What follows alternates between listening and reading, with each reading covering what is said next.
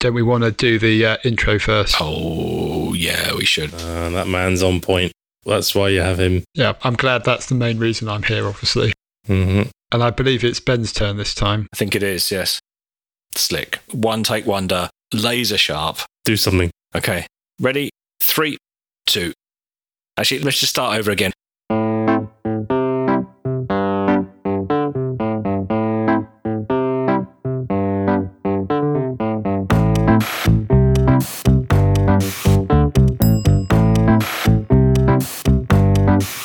Hello and welcome to 361, a podcast about mobile technology and the world around it. My name's Ben Smith. I'm Rafe Blanford. And I'm Ewan McLeod. This is season 17, episode 4, and this week we're talking about Google's new Nest Aware product, Monzo's premium offering being withdrawn, and we're talking about whether or not we should buy 5G.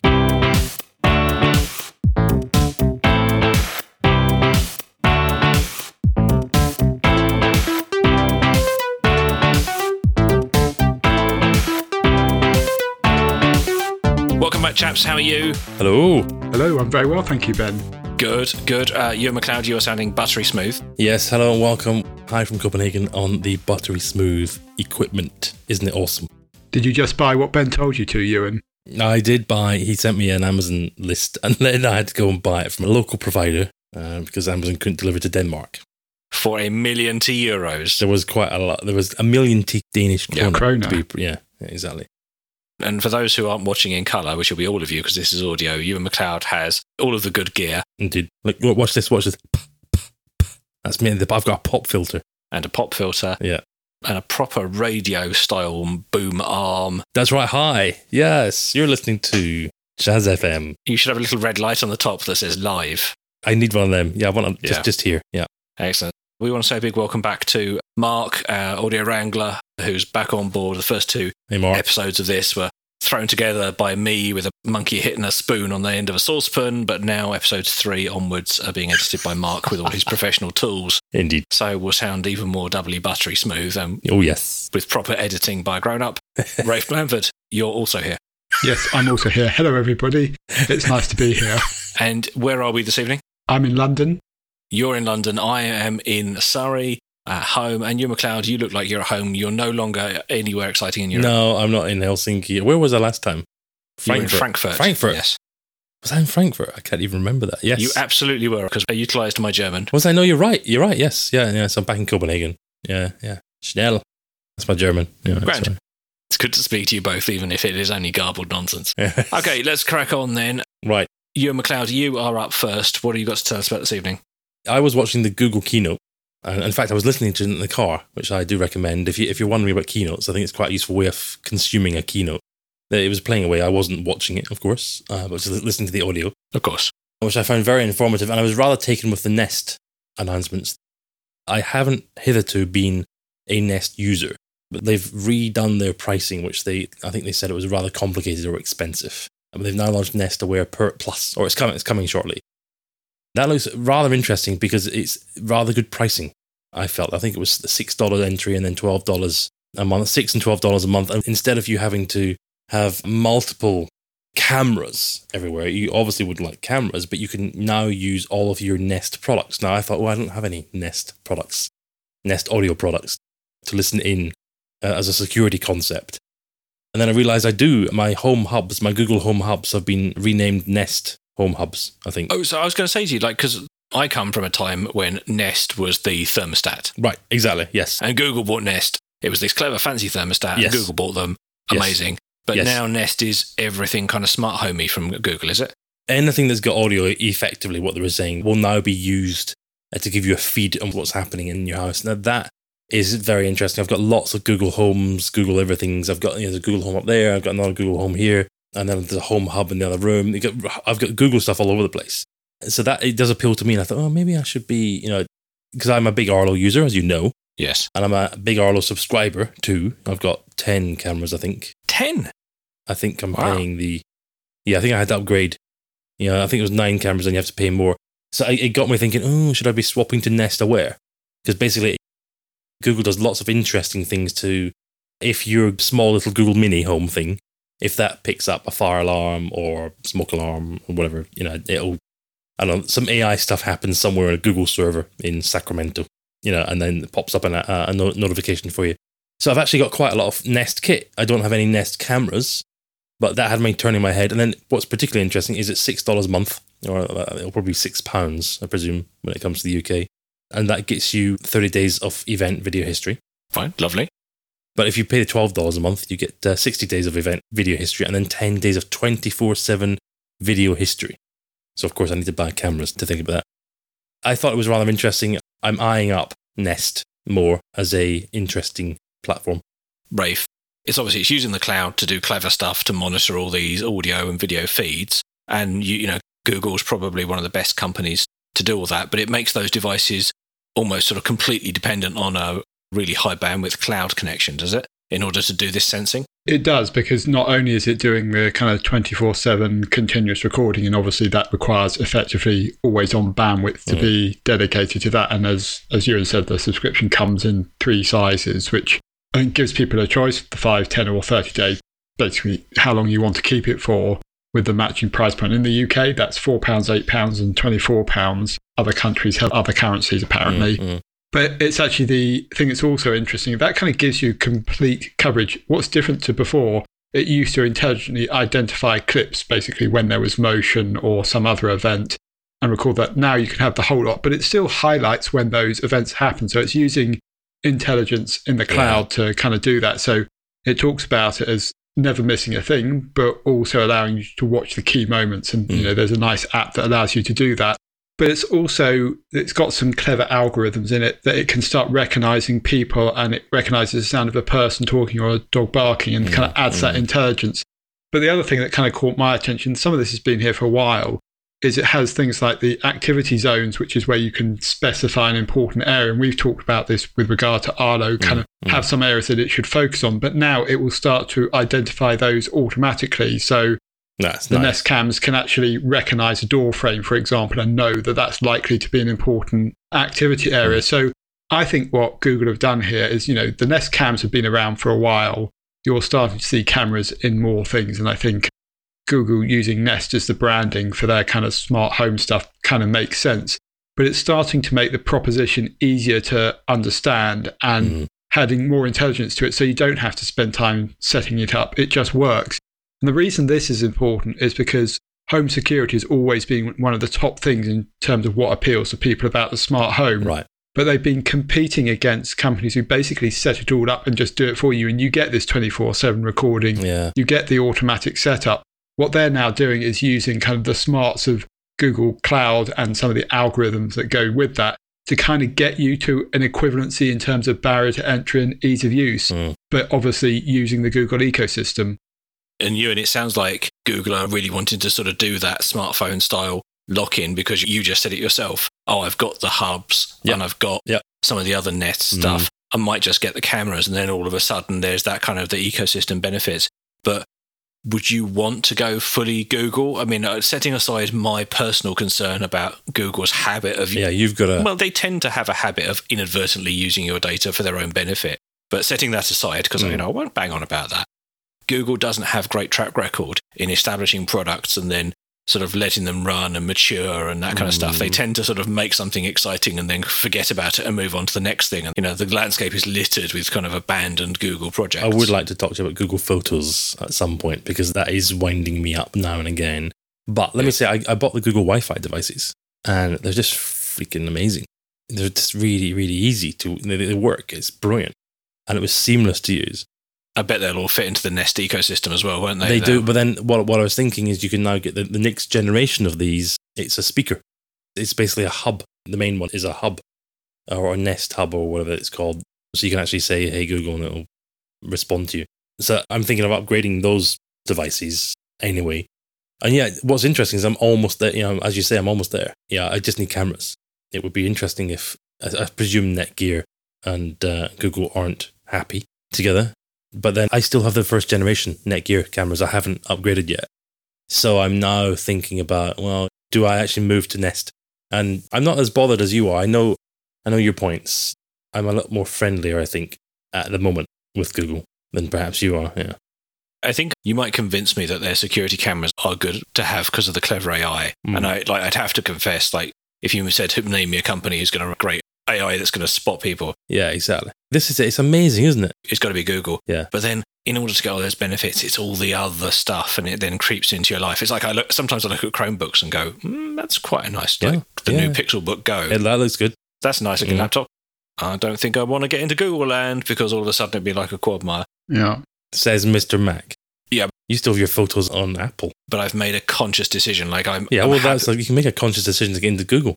Well, but there's a conscious set of compromises, and I don't like the ones that come with Google land. But let's talk about Nest Aware a bit more. So when you looked at this, what was the thing that made you go, oh yeah, actually, I think I'd switch? It was $6 a month. I thought $6 a month, that's pretty cool. And then I've already got all the devices apart from cameras, of course. Right. So I'm already in the ecosystem. And then it's just as you were saying, who else can do this AI stuff really, really smart? Who else can make the user interface beautiful? Who else can make this stuff just work? You know, I love that. It's just $6 a month, because I'm pretty sure if we scroll back to those episodes where you and I were talking about buying Arlo cameras, I don't quote because I can't remember, but I'm pretty sure you went, oh, I'm just going to spend the money on the more advanced camera system because this one records locally and I won't need to get some stupid subscription, blah, blah, blah, blah, blah. Oh, come on. You know, yeah. Okay, fair enough. Move on. That's probably an episode, 28, season 19 or something. I think the other difference here now is that Nest actually has a more complete set of devices, because there are variants of the Nest Cam, the outside version and things like that. And Google is doing a better job of creating a kind of collection of devices that will fit well together, which they certainly weren't doing before. And Ben alluded to this when he said Nest was just about the kind of thermostats and then smoke alarms. They're starting to fill in some of the gaps. I mean, I think it's interesting because Arlo, if you look at the Arlo Q, for example, it is compatible with Alexa and Google Assistant, so you can have it appear in the same way in terms of the alerts, but they're starting to do stuff with the background. I mean, one of the things that was attractive about Arlo is the basic service that records the clips when there is an event is free, although you can extend that with a subscription service that Ewan has. But Amazon are doing the same thing because they've got their cloud cam, and now that's getting up to 1080p. You can do the direct streaming of it, and you can have a smart system, and in particular it detects things like broken glass and smoke alarms, and will also rely on other Alexa devices in the home to do that. So I think what's starting to happen here is companies that can have an ecosystem are going to start to gradually win out over the ones that kind of have come from accessories, and Netgear and maybe Logitech fall into that category. So it'll be interesting to see how they respond. And I guess Canary would also be in that. And it is the smartness of the additional things you get. Pains me to say, I think probably if I had to say at the moment, Google's hardware looks nicer, but I probably prefer the Amazon ecosystem for all the stuff I've said. We should move on, though. We'll come back to Nest Aware. You should buy it, and then you should tell us what it's like. Yes. Oh, well, then I'll tell you. Very helpful. Guinea pig Ewan. Excellent. Yeah, right. We're out of time on that. We need to move on, and we're going to talk about fintech stuff we've enjoyed talking about in the past, and we're going to talk about Monzo's premium offering, or lack thereof. Quick handbrake turn into fintech news. Monzo, for those not in the UK or the US, is a sort of startup challenger bank who are doing incredibly well, probably one of the largest of the fintech startup banks, entirely app-based banking, and they've had a big hit on their hands in terms of sort of a viral recommendations. They're noticeable through the hot pink Coral debit cards. And I think they've just opened up in the States, although the product offering over there is slightly different. But similarly, people were queuing around the block to get that. So Monzo announced a premium package. Hooray. Very exciting. Monzo Plus. Yes. Now, what was interesting here, but we should say 3 million customers. Yes. That's the current, and they're doing very well. They're very well regarded. I saw a story in the media that Royal Bank of Scotland tried to buy them for £100 million. I think that was. Was it pounds? Yeah, that was James Cook writing in the Telegraph, because I read that story as well. Indeed. Yeah. And instead, RBS, this is what the Telegraph was saying, went and they said, okay, no to 100 million, you know what, we'll build our own one, which is Bo. Yeah. B-O with an accent, which I think is actually Gaelic for cow, which seems... No, but it's Danish for what? Friend or something. Is it? Or it's Danish for something that I should probably know. It's English for poor branding. It's probably B. If it was Danish, it would have a little thing through the O. Anyway, while we discuss names... Good content. They've built their neobank, their challenger bank, for £50 million. Yes. Rumoured. But it's interesting now that you, Ben, have been a very big fan of Monzo in particular, and so much so that I think, would you define it as a primary bank, as a key? You're not just playing with it. I mean, the Bank of England was also rumoured in this Telegraph article to be saying they like the idea of you having an account with the incumbent, an incumbent bank, and then an account with a startup challenger, because that's good for the market. I think that was commented. So where are you? I'm 100% Monzo for my personal banking. Absolutely everything. Monzo have this concept of pots where you can take money out of your current account, and I use that for short-term savings. I do use another specialist bank for long-term cash saving, but actually wouldn't if Monzo offered a product that had, sort of unrestricted savings limits in it. Absolutely love them. Yeah. You really follow them. I get all my Monzo news from you, because whenever you're retweeting, good news or challenging news for the company, and I think they've all responded very well to the challenges that have been presented in front of them. Question I have for you is, you went straight in for premium. The minute it was announced, you're like, I'm having that, I want that. And I think Rafe, you're a Monzo customer, I am, yes. Yeah. Rafe and I think we're kind of following behind you, going, this looks quite interesting, premium. But you were straight in there. Why? I suppose first up was sort of voting with my money. So, I like the product, and kind of the first thing you should do if you like a product is put your money where your mouth is and use it and support it. Because actually, selfishly, this is a company that I imagine is going to make products I like more. And also, when you and I were both working at RBS, Tom, who's one of the Monzo founders, came in and spoke long before I had an account, and I was really impressed with him as an individual, but also the way he worked in terms of, his understanding of iteratively building a business, about if you align the things that your business care about with the things that your customers care about, it doesn't force you to do kind of hostile things to your customers, all that kind of good stuff. And so I was like, well, actually, it's only a few quid a month. It has some interesting benefits. I'm in, and I kind of also like the idea of the I had it first syndrome. Let's be honest, Ben, you wanted a different colour card, didn't you? Actually, I reflected afterwards that because I chose a dark blue one, nobody ever noticed it, because what I'd done is gone and chosen a colour debit card that everybody else already had. All the other banks issues, the black ones and blue ones and grey ones. So, wait a minute. Rafe and I could also have upgraded, but we just, I think, Rafe, I just went, it's a different colour card. Is there anything else? And I just thought, no, I'll do that later. I did upgrade. Did you? Oh. Because I wanted a blue card, and because I thought it was interesting, kind of much like Ben, it was interesting to support it. God. And I was on the kind of special offer, £3 a month. I thought, it's fine. Can you hear yourself speak? My colleagues in the banking industry, oh my, and he's showing it. He's actually showing up his card here. That looks like a generic MasterCard there. What was interesting, actually, what became more attractive was the fact they then started bundling in other services. And this was the home option, which gave insurance and offers on kind of a number of partners, including one of these companies that delivers recipe boxes so you can create a meal. There was also a traveller package, which was travel insurance, larger amounts of free cash withdrawals, and discounts with kind of booking websites. And that was £12 a month. So that's starting to get quite significant. So you went for 3. I actually just stayed with the supporter bundle because I already had the other things, but I was sort of thinking about it. Oh my God, I didn't know there were multiple bundles. This is where it gets interesting. I don't actually think these were particularly innovative because they were bundling in things that some other credit card providers done. It sounds quite a lot like what Amex or Barclaycard do on some of their more premium tiers. And what made Monzo stand out to begin with was a differentiated customer experience. They were the first ones to really nail the itemized costing of what was coming through on your card, the freezing of the card, the pots and things like that, all of which have now been replicated. So if you actually do a feature by feature comparison or a kind of competitive comparison, there's just not that much difference now. And so what's really interesting for me, Monzo have kind of announced that Monzo Plus basically didn't work. They were not getting good customer feedback on it, which was kind of the antithesis of what Ben talked about in being positive and building it around customer need. They've now said they're going to revisit it, and actually they've basically said we're going to, I think, find other uses for the Monzo Plus team, reset it. And so they are obviously still built around being good with their online community, but they said we're going back to basics and starting from the beginning. They're still growing customer base, and they're arguably still the leading fintech in the UK. And they're still interested in this paid subscription. And they were interested in that because it gave them a steady revenue stream. But obviously it hasn't quite worked out. And what I would guess is that they just didn't get that much uptake and the feedback they got wasn't that positive. And they need to be really careful because that's a central thing to their brand. But I think this is a problem that all the fintechs kind of face, is that a lot of the time what they've done can be replicated and the old banks may take longer to get there, but they can get there and they've got the money to invest and do that kind of thing. And there's all kind of digital transformation and business transformation projects going on to support that. So it's interesting for these fintechs, how do you kind of sustain your kind of entrance into what is a very competitive marketplace?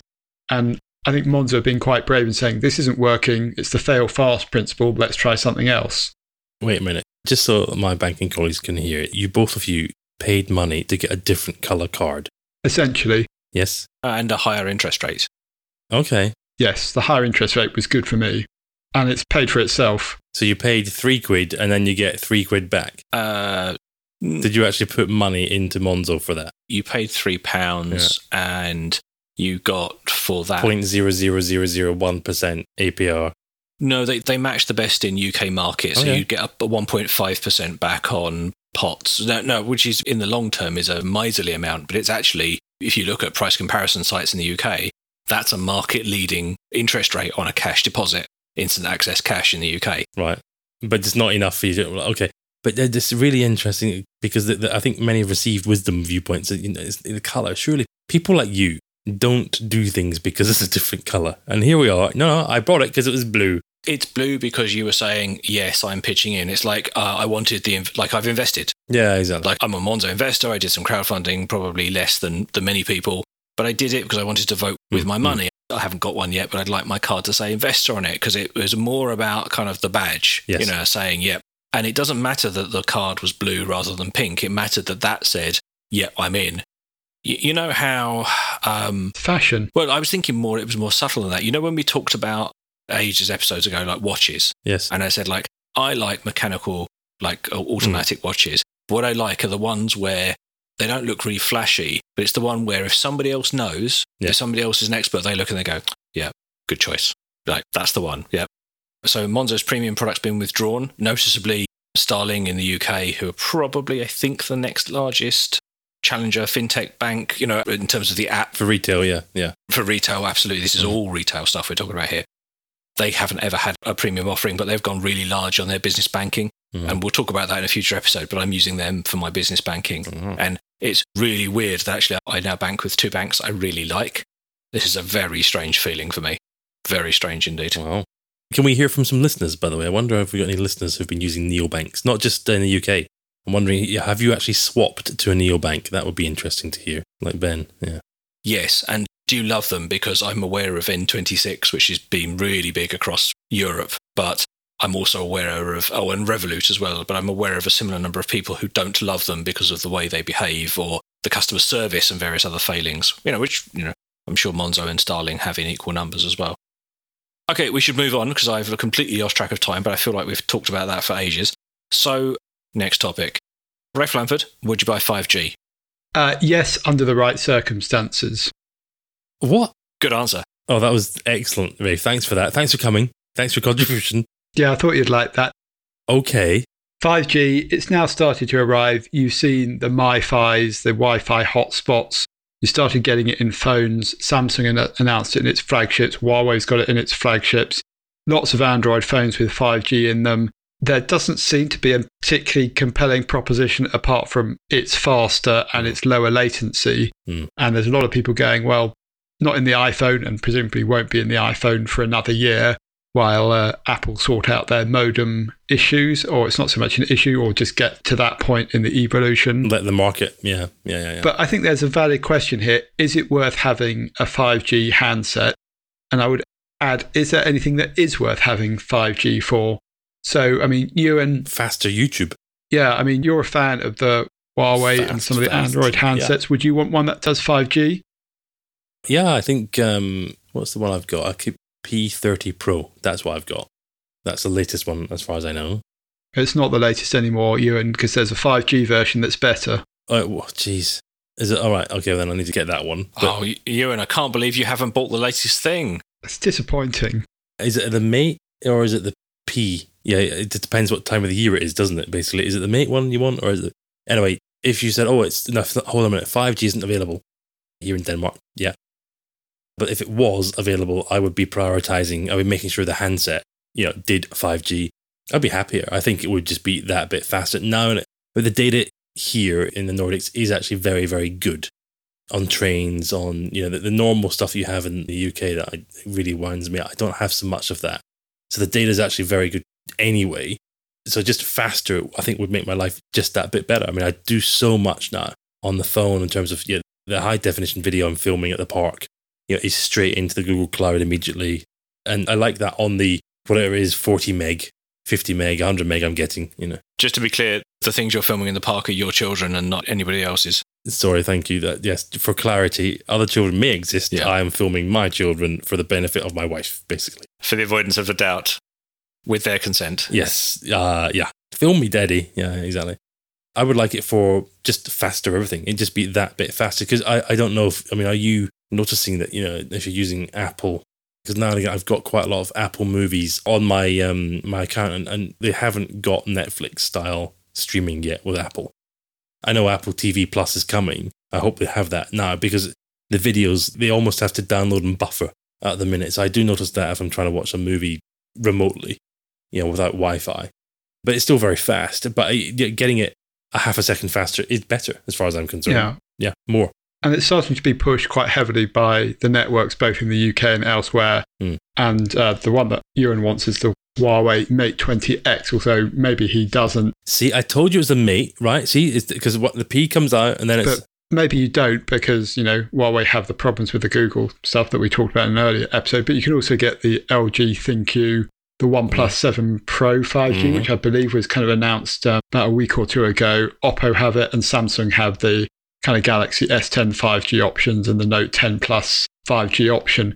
And you're saying it's a second fast, but I've got to be honest here and say... Oh, is this where you say, I don't really care? If you're on a good 4G connection, there's not a lot to see here. Wait a minute. I mean, I think you could make an argument around latency in gaming, but I have got one where I think it might make more sense. And we've talked in the past about using 4G for home Wi-Fi and potentially replacing your wired router. Now, there are companies that are starting to offer 5G in kind of home broadband, but also in Wi-Fi hotspot or MiFi options as well.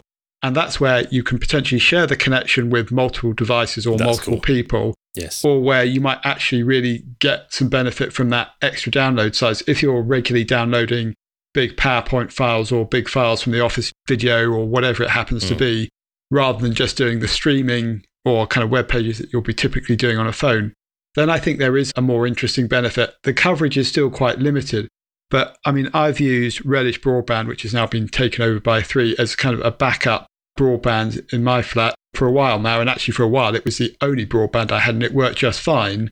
But I did notice at times it was a bit slow. And as soon as you had more than a couple of people using it, then it became not great service because it was running along at 20 megs or whatever. And actually, it's why I use fiber most of the time now.